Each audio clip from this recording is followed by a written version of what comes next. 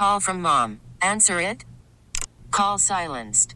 Instacart knows nothing gets between you and the game. That's why they make ordering from your couch easy.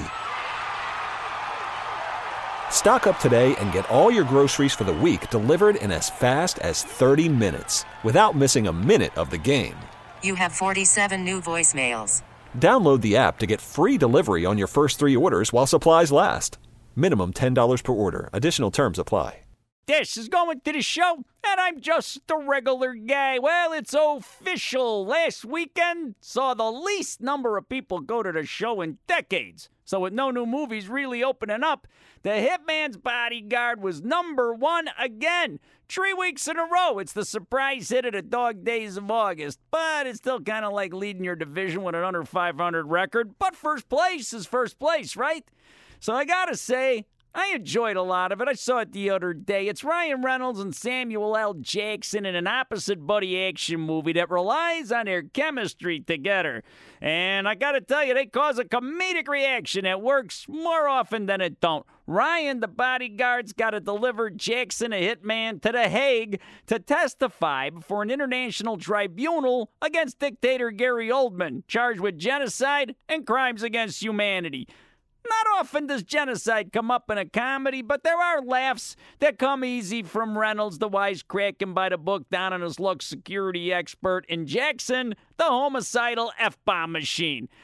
It's got to be hard for Jackson to not drop at least one MFer into his credit card commercials, but I got to tell you, he more than makes up for it here. Their chemistry makes the movie fun for a while, but if you've ever seen an opposite buddy movie from 48 hours to midnight run, you know the routine. But Selma Hayek, oh, she's a force as Jackson's incarcerated wife, and she can spew the expletives in 2 languages. So needless to say, the movie is vulgar, it's violent, it's a chase and shoot orgy that probably could have been cut by about 30 minutes or 50 kills. But it just goes on forever with cars and motorcycles and boats and choppers all getting into the act over the streets and canals of Amsterdam. It's definitely quantity over quality, but you do get to see Samuel Jackson join in on vocals with a busload of singing nuns, and Selma Hayek cut an artery in a guy's neck with a broken bottle to Lionel Richie's Hello. Who can't appreciate that? It's The Hitman and a Bodyguard, and if you want to hear some of my other reviews, those are at 93XRT.com, and I'm just a regular guy on 93XRT, Chicago's finest rock. This episode is brought to you by Progressive Insurance. Whether you love true crime or comedy, celebrity interviews or news, you call the shots on what's in your podcast queue. And guess what? Now you can call them on your auto insurance too with the Name Your Price tool from Progressive. It works just the way it sounds. You tell Progressive how much you want to pay for car insurance, and they'll show you coverage options that fit your budget.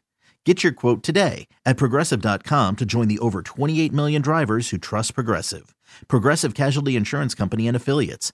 Price and coverage match limited by state law.